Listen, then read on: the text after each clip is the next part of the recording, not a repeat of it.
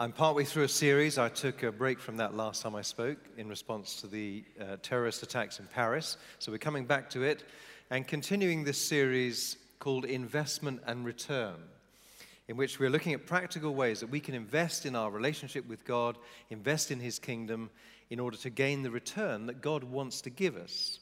And we looked at the amazing harvest that we might reap if we sow to please God rather than pleasing ourselves. A life experiencing things like love and joy and peace instead of hatred and discord and destruction. We looked at the incredible fruitfulness of our lives, which comes from abiding in the true vine. A real relationship with Jesus, living in close relationship with Him, obeying His commands, leading to incredible impact for His kingdom. Last time we looked at flourishing like a tree growing by a stream, in which and also, sorry, let me start this. We looked at flourishing like a tree growing by a stream, which comes from engaging with the Bible, living energized and resourced and growing in wisdom. And today we're going to look at another area of return on investment. We're going to talk about investing our money. Now, a few months ago, the BBC showed a mini-series on how British people spend their money. It was called Britain's Spending Secrets. And Anne Robinson spent some time with the very rich, with the very poor, and a bunch of people in between, and trying to find out really how we spend our money and what it says about us, indeed whether money can make us really happy. And it gave an insight into what is normally a very private aspect of British life. Most people get very uncomfortable when talking about money. They don't like anybody to know how much they make or how much they spend or what they spend it on. But during this program, Anne said this: "It's hard to think of another subject other than money that could reveal so much about who we really are. No wonder we squirm and wriggle and pretend talking money is vulgar. In fact, it exposes far too much. Our upbringing, our competitiveness, our envy, our aspirations, what lies at the heart of us. Talk money," she says, "and there's nowhere to hide." So money is one of the hardest subjects to talk about today. That's also true in church communities. But the Bible has a lot to say about money, and if we're willing to invest it as God intends us to, He promises that the return on that investment will be nothing short of amazing. Now, as an aside, to anyone who may be here for the first time this evening, I'm aware the very first talk you're hearing is on a subject that most people in polite society never talk about. But my hope is that you'll find what I say tonight helpful, interesting, feel completely free to take what you want of it and disregard anything that's not helpful to you. I just want to be completely clear, we're not after your money. The comedian and author George Carlin, who has a relatively low view of Christianity, evidently, he said this: "Religion has actually convinced people that there's an invisible man living in the sky who watches everything we do, every minute of every day. And the invisible man has a special list of 10 things he doesn't want you to do. But he loves you. He loves you, and he needs money. He always needs money. He's all-powerful, all-perfect, all-knowing, and all-wise, somehow just can't handle money." And perhaps that's how some of you might see God in relation to money. Certainly a popular concept in mainstream culture and the media. But in contrast to that, I just hope to highlight some things tonight that the Bible says about money that may surprise you. The Bible talks about money a lot. There are over 2,000 references to money and possessions through the Bible. Aside of the subject of the kingdom of God, Jesus talked more about money than He did about any other subject. So I'd like us to look at a few verses from Jesus' teaching. It's known as the Sermon on the Mount. You find it in Matthew chapter 6, where He's talking very clearly about this issue. So if you have a Bible, you might like to turn with me, Matthew chapter 6. We're beginning here at verse 19. "Do not store up for yourselves treasures on earth, where moth and rust destroy and where thieves break in and steal. But store up for yourselves treasures in heaven, where moth and rust do not destroy and where thieves do not break in and steal. For where your treasure is, there your heart will be also." And what I want to do tonight is just ask and answer 3 very simple questions which spring naturally from the text. Jesus exhorts us to store up treasure. And the three questions are this: for whom, where, and why? So starting off with the first question, for whom? Now this is a very well-known passage for many, and actually it's easily misread. At first glance, you just may assume what it's saying. It could look like Jesus is saying, be selfless. Don't keep the money you have for yourself, give it to God. And it's true that we're to deny ourselves, take up our cross, and follow him. But let's just have a look at these two verses again and note a very surprising use of two words which applies to storing up treasure.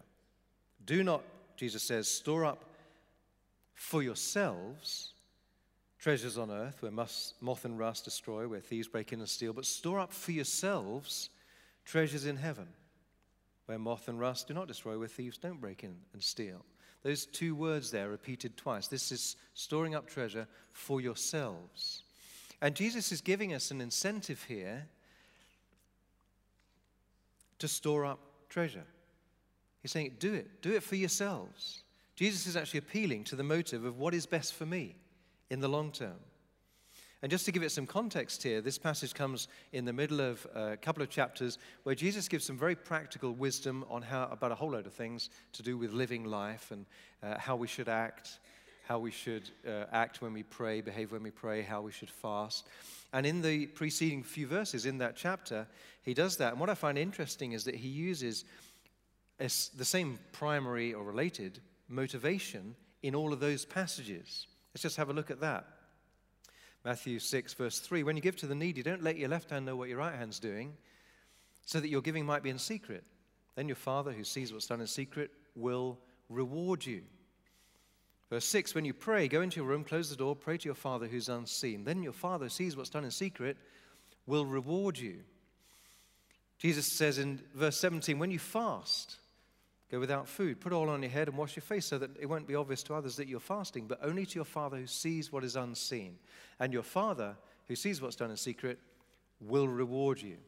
Jesus wants us to be rewarded. And he's saying that these things will ultimately be best for us.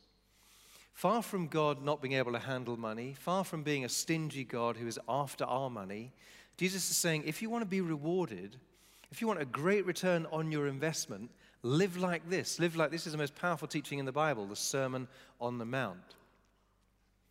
Many years ago, a foreign element entered Christianity via the humanistic philosopher Immanuel Kant. He doesn't look like a very happy fella to me. This is a photograph of him there. And his thesis went this way, that if a person benefits from their activity, there's something inherently wrong with that activity. He said the highest motive possible for a human being is selfless, to be selfless. And you might say, well, that kind of figures, that sounds about right. Christians latched onto that, so millions of Christians are doing their very best to be selfless. And many of us have been taught about obedience with a motive like this. God has done a huge amount for you. He became a man in the person of Jesus Christ, lived a life here. He died a death on your behalf, died for your sins so you could know him. Now, isn't it time that you did something for God? So often in our minds, doing something for God pulls away from what we think would be best for us. We're in this tug of war within ourselves. A bit like the inner turmoil when we might arrive here on a Sunday and we wander across to the other side of the room there and there's all this baskets and stuff. There's melon, sliced melon, maybe, and there's freshly baked jam donuts. We stopped the jam for a while because it was wrecking the carpet, but there was a public outcry from many of you, so we've introduced the jam again. Freshly baked donuts, a little bit less jam, I think, than the preceding ones. But anyway, this turmoil, which do I have? Shall I have that? Shall I have that? A slice of melon, that's going to be good for me. The other one just tastes so good. But the idea that we should be motivated by shoulds and oughts is not consistent with the overall teaching of the Bible. The message of Jesus is intended to be good news for us. It is our Father's heart to do us good. It is his heart to bless us and to give us real returns for our investment. The Bible clearly teaches this: follow Jesus, walk in his steps, and it will turn out better for you if you do. If you missed Simon Gillibo, who spoke last Sunday, it's worth going on, as I missed last Sunday, and I went on the website and watched him. Phenomenal talk. I'd encourage you to see it. And in that talk, he made the same point when he said this. It makes sense, doesn't it? If God knows what's best for us, if he loves us, if you're going to walk in disobedience, things are going to go badly. If you're going to walk in obedience, things will go better. Invest in the things that he tells you to invest in, and he loves to bless you with wonderful returns. It's in our long-term interest to obey Jesus' teaching in the area of money, as it is in every area that he taught on. So it might at first glance seem selfish to do something because we gain from it, but it's no accident that Jesus talks about doing what is best for us in this passage and elsewhere as a legitimate motivation. He wants to reward us. So the principle of storing up treasure for ourselves is not wrong. Jesus taught us to do that. So the key question is, where? Jesus exhorts us to store up treasures where? Well, let's look again at the text here. It says, don't store up for yourselves treasures on earth, where moth and rust destroy, thieves break in and steal, but store up for yourselves treasures in heaven, where moth and rust don't destroy, where thieves don't break in and steal. And in this passage here, Jesus is advising them basically where to store up our treasure, and gives us these two options. You can store it up on earth, or you can store it up in heaven. So what does storing up treasure on earth look like? Well, the term treasure is an inclusive term. It includes more than money. It certainly includes it. But money and what it can buy is the most obvious application of that word, but it goes beyond that. So what's the problem with storing up treasures on earth? Well, he tells us there in verse 19, don't store up for yourselves treasures on earth where moth and rust destroy, thieves break in and steal. At the time that Jesus lived, they hadn't invented mothballs yet. So, the moths would come in, they would eat their clothing. I don't know what happened to mothballs. It's like something happened when I was young. We had everything smelt that way in the wardrobe, and now someone needs to email me and tell me what happened, because our moths are not eating the clothes anymore, are they? But anyway, there were no mothballs back then. So moths are coming there, eating their clothes. Things were made of iron. They hadn't invented stainless steel or forms of steel yet, and so basically the iron, everything was going rusty. They had no 5-lever door locks on their houses, so people would come along and nickel their stuff while they were out. So basically, everything's very hard to keep hold of. It's going to deteriorate or be nicked. Everything we have is decaying. I hate to break the news to you, but as you sit here in your chair, the soles are slowly coming apart from the uppers of your shoes. If you drove here tonight, your car, parked in the car park in inclement weather, is rusting, slowly. While you're sitting here and your car is rusting, your fridge motor is wearing out at home. The paint is peeling off your window frames. If you're anywhere near my age, you know it's true that your body is also deteriorating. So everything is basically decaying. Everything can be stolen, and everything here is temporary. John D. Rockefeller is widely held to have been the wealthiest person in history. In 1916, he became the first person to ever reach a nominal personal fortune of $1 billion. And at the time of his death in 1937, his personal fortune was worth, in today's terms, it's estimated about $340 billion. Either the richest man who's ever lived, or the second. There was a king back in the 14th century who may have had marginally more. But after he died, the big thing in the press at the time was, well, how much did he leave? And so somebody asked that question, I think maybe in an interview to his accountant, how much did he leave? And his accountant reportedly said, he left all of it. He left all of it. There's an old saying that shrouds have no pockets. A shroud is something you wrap a dead body in when you bury them. You can't take anything material with you when you die. Jesus is recorded as telling a little parable in Luke chapter 12. I'm just going to quickly read you. He told them this parable: the ground of a certain rich man yielded an abundant harvest. He thought to himself, what shall I do? I have no place to store my crops. Then he said, this is what I'll do. I'll tear down my barns and build bigger ones, and there I will store my surplus grain. And I'll say to myself, you have plenty of grain laid up for many years. Take life easy, eat, drink, and be merry. But God said to him, you fool, this very night your life will be demanded from you. Then who will get what you have prepared for yourself? This is how it will be with those who store up things for themselves but are not rich towards God. Those who store up treasure here on earth as opposed to storing it up in heaven. So what's the alternative? What are treasures in heaven? How do we store them there? My friend Rich Nathan said this: treasure in heaven is anything that you will keep forever. Whatever we do for Jesus, the poor we help in his name, the people we are kind to in his name, the kids we teach, the use of our money for the things of God, these are things that are treasures in heaven, and we send them on ahead of us. Now, the Bible does paint some word pictures of what heaven will be like, which we don't have time to look at today. We do know that it won't be sitting around on clouds playing harps, you know. There'll be a whole lot more creative and fun and fulfilling stuff going on. But the Bible is clear that the experience of heaven won't be the same for everyone. Some people will get into heaven by as though one escaping through the flames. I think it's 2 Corinthians talks about that. You know, by the skin of their teeth, they got in, they're saved because of the blood of Christ, but they didn't really do much with their life. They didn't really invest much. And so they're in, and they'll enjoy eternity, fine. But there are others who will be rewarded with, well done, good and faithful servant. Come and share in your master's happiness, and here's basically the reward that you've amassed for yourself that God wants to give us back. There's a great little book written by a guy called Randy Alcorn.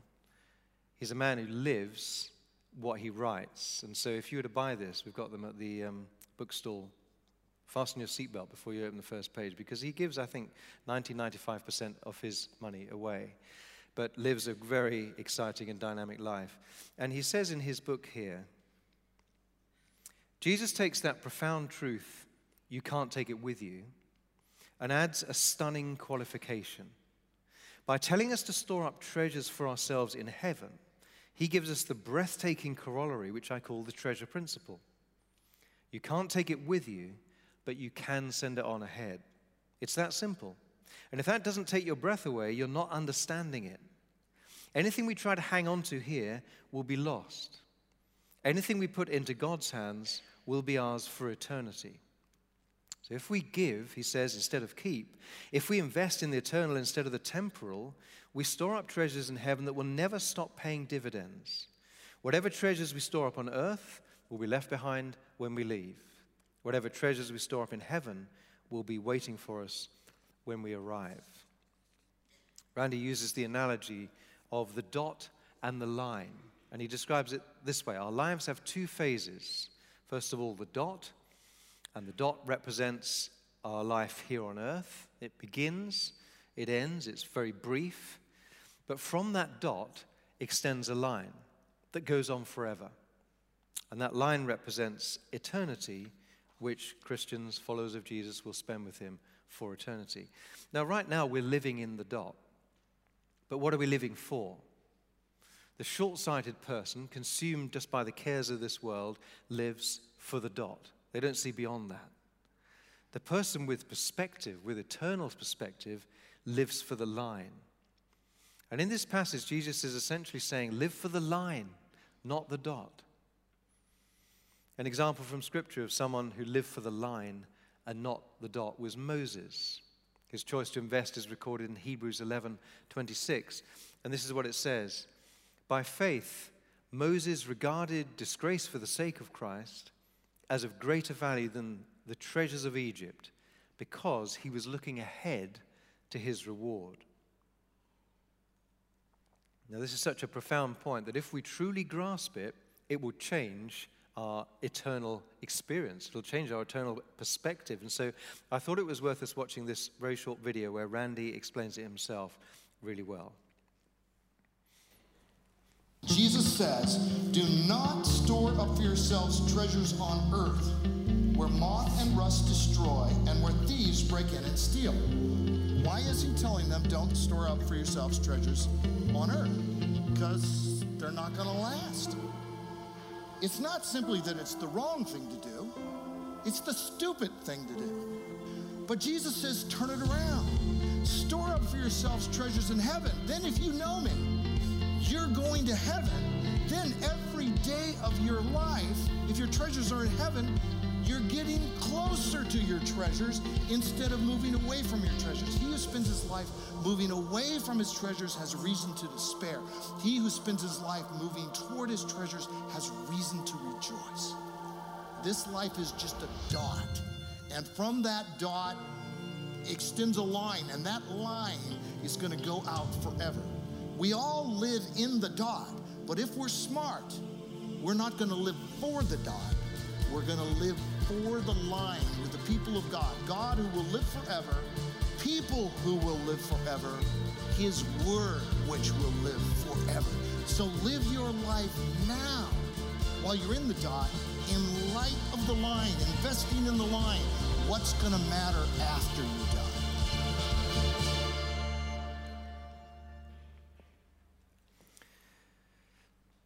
Profound. If you get nothing else from tonight, if you go away, that could change your life, that perspective. Let me put it another way. Imagine that our country announces, as a number of countries have before, that it's redenominating its currency due to incredibly high inflation. So for a time, they will swap over your old money for the new currency, but after a point, your old currency will hold no longer any value. It'll be worthless. So wisdom would suggest, convert the cash you have that's knocking around the house, get it together, and convert it to something that's going to survive beyond this change of currency. And so in the same way, Jesus is advising us to convert our earthly currency into heavenly currency. Convert it to something that's going to survive longer than the dot. And we do this by giving to God. We do this by investing in his kingdom, storing up treasure where it's going to last. So building on what we've seen already, why should we store up treasure in heaven? Why? Well, Jesus teaches that if we invest in his kingdom, we will have a guaranteed return now and into eternity. And while the major incentive of our investment may be that we will be rewarded multiple times over in the life to come, it's also true that we can expect a return here and now. Jesus said it's more blessed to give than to receive. He said, give, and it'll be given to you. And investing in God's kingdom provides so many blessings. I haven't got time to go into many of them today. Just let me briefly mention a handful, some fringe benefits of giving in this life. First of all, there's an increased freedom from the grip of money. The more things that we own, the greater their mass, the more their gravitational pull. And the more they tend to grip us, the more they even tend to own us. And giving breaks that bond. It sets us free from the hold of our possessions over us. They are servants to us. We can use them, but we don't serve them. It gives us increased financial security. It's kind of counterintuitive, but you think, well, no, I need to keep everything I have, amass it for myself, then I'll be financially secure. God says, no, read the Bible. It's the other way around. If you want to trust me with a portion of your income, I will look after you, provide for you, according, God says, to his glorious riches. We don't have to worry. There's joy also which comes as a byproduct as we become invested in what we give to. So when we give to the kingdom, we get to play a part in kingdom work, in our local church, around the world, wherever we have invested. And our hearts grow bigger and bigger, more full of joy, as we see how our gifts are impacting people, impacting the world for Christ. Debbie and I have, for many decades, given at least 10% of our gross income to the church. And on top of that, during seasons like building expansions, we've given far more than that. Part of the joy of being able to do that has been that we've seen the impact of some of the money that we have given. And many of you will relate to what I'm saying because you've given as we have. And so every time we hear a baptism testimony, we know that we personally have contributed to that person's life being changed in this life and into eternity. Every time we listen to stories of people's lives being blessed through the arches next door. Every time we see this and the other buildings on this site being used for kingdom activity. Every time we hear exciting news, we've got 7 or 8 churches that we planted out of here, and we see on Facebook, Twitter, some amazing event and people getting baptized and all sorts of things going off. We know, well, that happened because of what we gave here. Every time we consider what it would be like to meet the Lord on that great day, joined by thousands who have come to know him through the life of this church, we know we played a part in joining with many of you and joining with God to make that possible. Another byproduct is increased meaning in life. There was a guy called Ray Berryman, CEO of a large company, who says he and his wife give at least half of their income to God's work each year. And he says this: "My joy in giving comes from serving God in a way that I know he's called me to. It's exciting to know we're part of evangelizing, discipling, helping, and feeding the needy. It just feels wonderful and fulfilling." There's an increased enduring happiness in life. You know, with Christmas now only being 26 sleeps away, our mind does to Scrooge, the Christmas Carol, and Scrooge there, who was miserable. That word miserable comes from the root word miser, miserable, because of his holding on to everything that he had. And he discovered the happiness which came from sharing his wealth. Hudson Taylor, the great 19th century missionary to China, said this: "The less I spent on myself and the more I gave to others, the fuller of happiness and blessing did my soul become." And last little byproduct, increased intimacy with God. Mark, who's a lawyer who gives about half of his income away each year, he said this: "My pursuit of money drove me away from God. But since I've been giving it to him, everything's changed. In fact, giving has brought me closer to God than anything else." In the film Chariots of Fire, runner Eric Liddell said this: "I believe God made me for a purpose, and when I run, I feel his pleasure." And those who give generously know the truth that when I give, I feel his pleasure. And so if Jesus wants to bless us with returns on our investment, why is what we do with our money so important to him? Well, let's just look at the last verse there, verse 21 of Matthew chapter 6.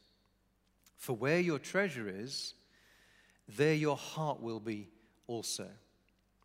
Our treasures, our money, our possessions, and our hearts are closely intertwined. They're tied together.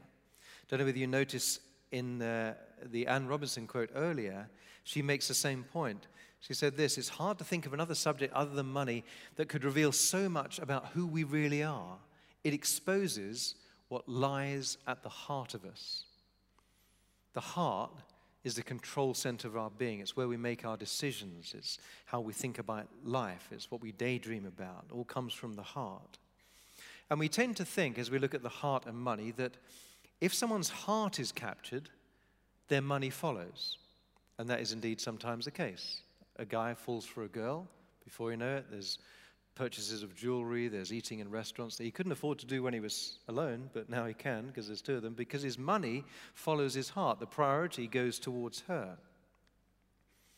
So it certainly happens that way, that our treasure can follow our heart. But Jesus is telling us something different and very powerful here.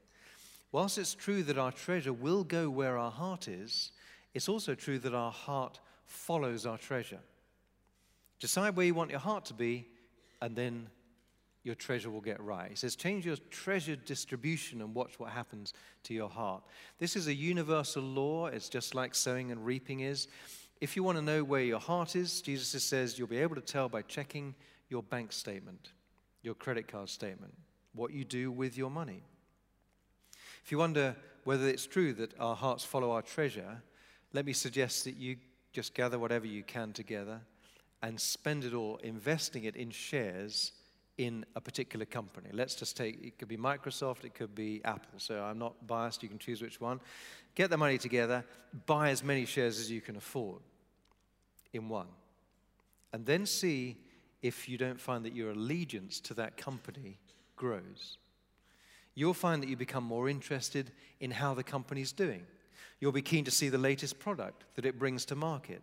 You'll find yourself willing it to expand, to be fruitful, to be successful. You'll be delighted when you hear stories of it doing well. You see, you don't have to make a decision to be focused on that company's success. It's the natural consequence of the fact that you've invested your money there. Same, Jesus says, with the kingdom of God. God knows how the heart works. You give, your heart follows. Don't wait for your heart to change. Put your treasure where you want your heart to be.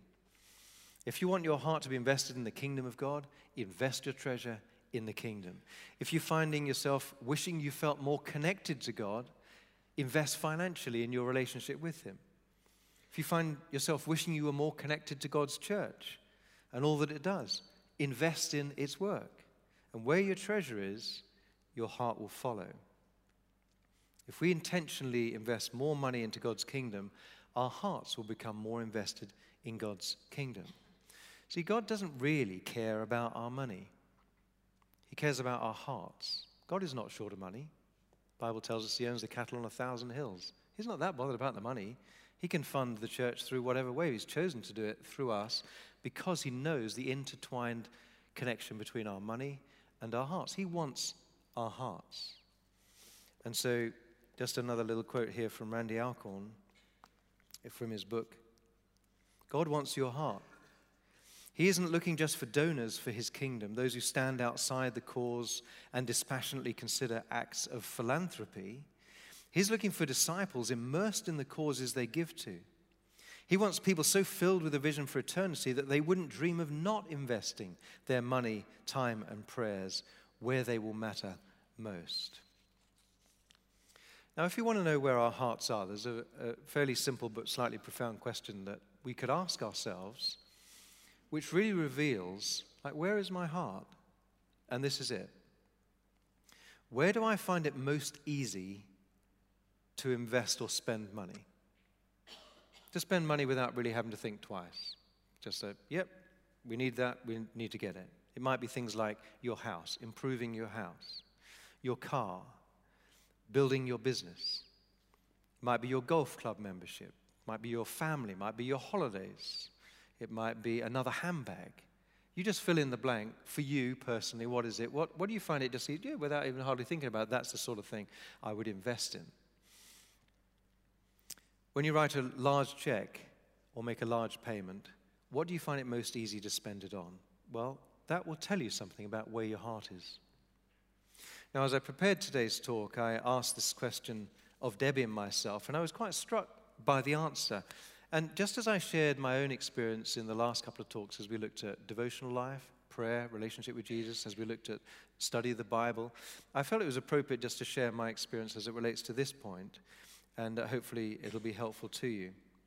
Now, we're by no means alone in answering the question as we did. Many of you here would answer it very similarly. But Debbie and I, have always been very careful with money. We like nice things, but we really like to get a bargain. We do not want to ever pay full price for anything. We like to get value for money. We like to buy our clothes in sales. We like to find things on eBay or bits of furniture in need of restoration from antiques fairs and so on.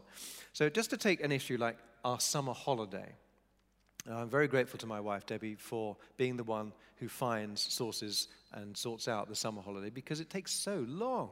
It takes hours and hours over many days researching. We have some basic criteria. We want a week in the sun in a nice hotel by the beach. So that's the criteria, and we don't want to pay very much for it. We want to be the person in the hotel who has paid less than every other guest present.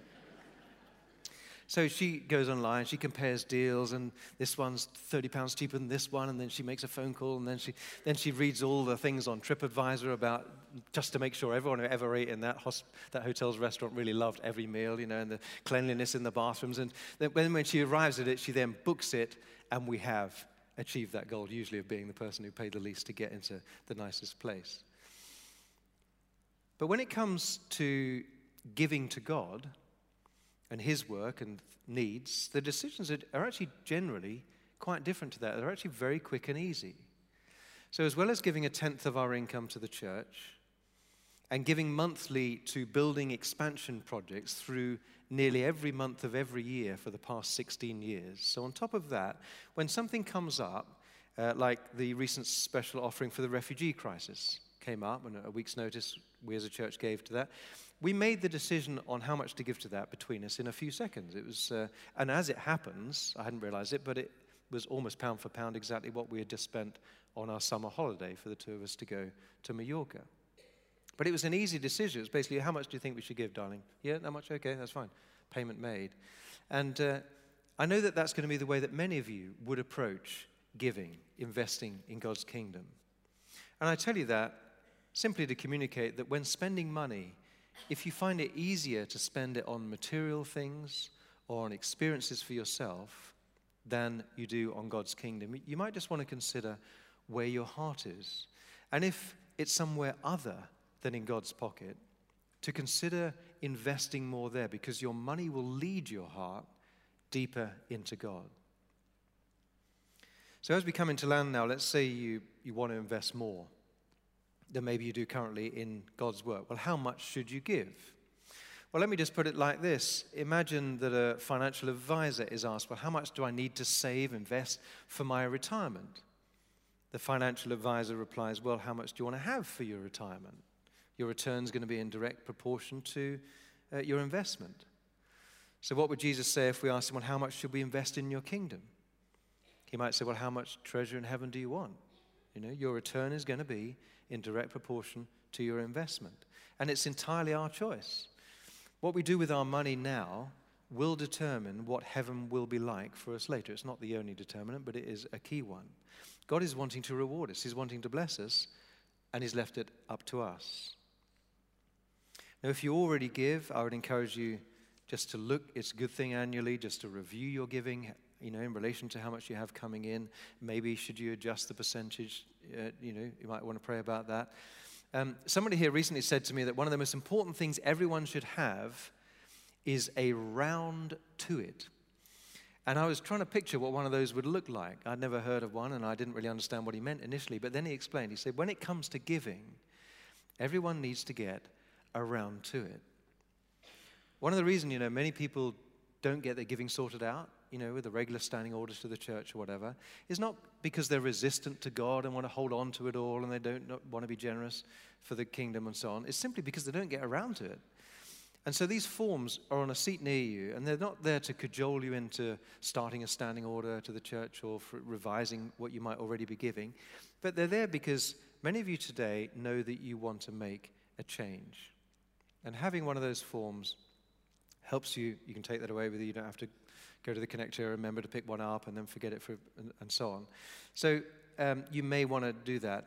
And if you're not yet giving, I really would encourage you to start. And if you think, well, oh my goodness, the percentages you've talked about tonight, those are not typical. But, like we've talked about 10% as being a great guideline. That's a lot for me. I could only give them 1%. Well, okay, give 1% if that's what you would like to start. And these are steps towards, as God will lead you, you will find that you're eventually giving a multiple of that. But just start small. There are boxes by the door if you wanted to fill it in before you leave. Most of you won't want to do that. You can take them home. There's a free post envelope on the forms, certainly the new edition of the forms, and also the bank details, the church bank details. The best option, quite honestly, is to go on your own bank online, set up a standing order there. And if you do that, if you could just email the finance department, it's giving@trentvineyard.org, just to let them know I've just set up a standing order for this amount. That will be really, really helpful for them. You can also, if you want to make a one-off gift, you can do that via our website. I think you can also set up a regular one on there as well. So I'd encourage you to just take this opportunity to review your giving, look at what you have coming in, and decide what amount you want to give. And do it this week if possible, because if that form, you take it home, it gets buried under a pile of papers, or that good intention gets buried under a pile of other things on your to-do list, you may never get one of those special things that my friend talked about. You may never get around to it, and everybody needs one of those. So, now, of course, giving to the church is only one expression of giving to the kingdom, and on top of your regular financial commitment to the church, let's keep looking for ways where we can give to others when we come across need. I get to hear wonderful stories about, on the discipleship year, people with almost no money giving to other people with even less money. People who have money giving to those who have less. There are needs around the church, and the body of Christ has been created as one part's hurting, the other part lifts them up. And so I'd love to see money flowing all over the church and way beyond the church into our neighborhoods and friends. And for us to be known, the people of God to be known, as people who reflect God, his nature. He's the most generous person in the universe, and he would love it if the church in the Western world, which is not particularly known for generosity, would express his nature and be known as actually the most generous people on the face of the earth.